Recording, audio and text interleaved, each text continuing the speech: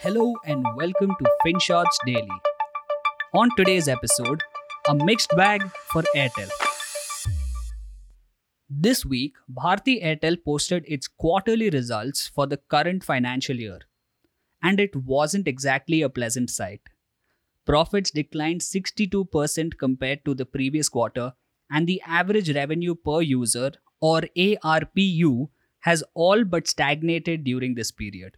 The only consolation, perhaps, is that broadband business seems to be doing quite well, and while it doesn't seem like much, analysts across the board are still extremely optimistic about the company's prospects.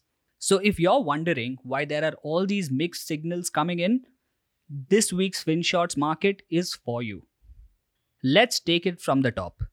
After the Supreme Court decided that the likes of Airtel had to settle massive dues in the AGR issue, things were looking pretty bleak for the company. They were asked to put up 43,000 crores in total, at a time when they were still struggling to eke out a profit. If that wasn't bad enough, they had to contend with COVID as well. The nationwide lockdown forced retailers to stop doling out new SIM cards, and it seemed like this was going to be the end of the road for Airtel. However, things didn't quite pan out that way. For starters, as soon as Airtel figured they would have to muster sizable sums in cash to settle government dues, they started setting aside money and taking massive hits on their bottom line. And they didn't stop at that. They also began raising considerable sums of money from outside investors in a bid to strengthen their balance sheets. They were future-proofing themselves. Also, COVID's impact on Airtel's finances wasn't nearly as bad as people expected. Sure, there was a dip in new subscriber additions at first, but people were consuming massive amounts of data as they began working from home. To top it all off, new subscribers started showing up in droves as the government eased restrictions. Between July and September 2020, Airtel added 13.9 million subscribers, and their revenues shot up 18% when compared to the previous quarter. Over the next 3 months, they did one better. They added 14.2 million subscribers, 3 times more than Jio. A rather extraordinary feat, considering it was the first time they had even surpassed the Mukesh Ambani-led enterprise.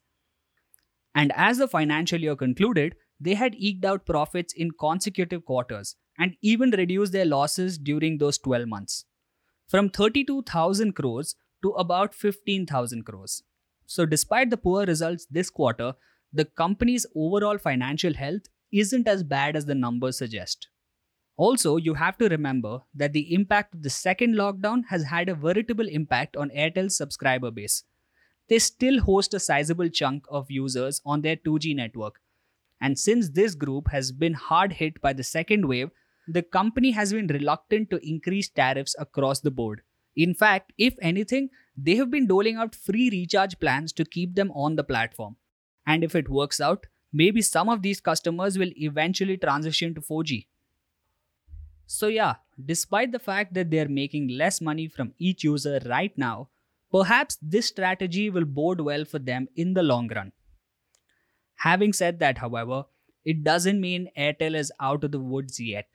Reliance Jio is still nipping at the company's heel, and Airtel's finances aren't exactly something to die for. So why are analysts still upbeat about the company's prospects, you ask? Well, perhaps it has little to do with Airtel and more to do with the current state of the industry. Maybe they're optimistic about Airtel because elsewhere, Vodafone Idea is having a horrid time. According to most experts, Vodafone Idea is hanging on for dear life. They have a massive payment obligation coming up next year, and by all accounts, it'll be a miracle if they can cough up the cash.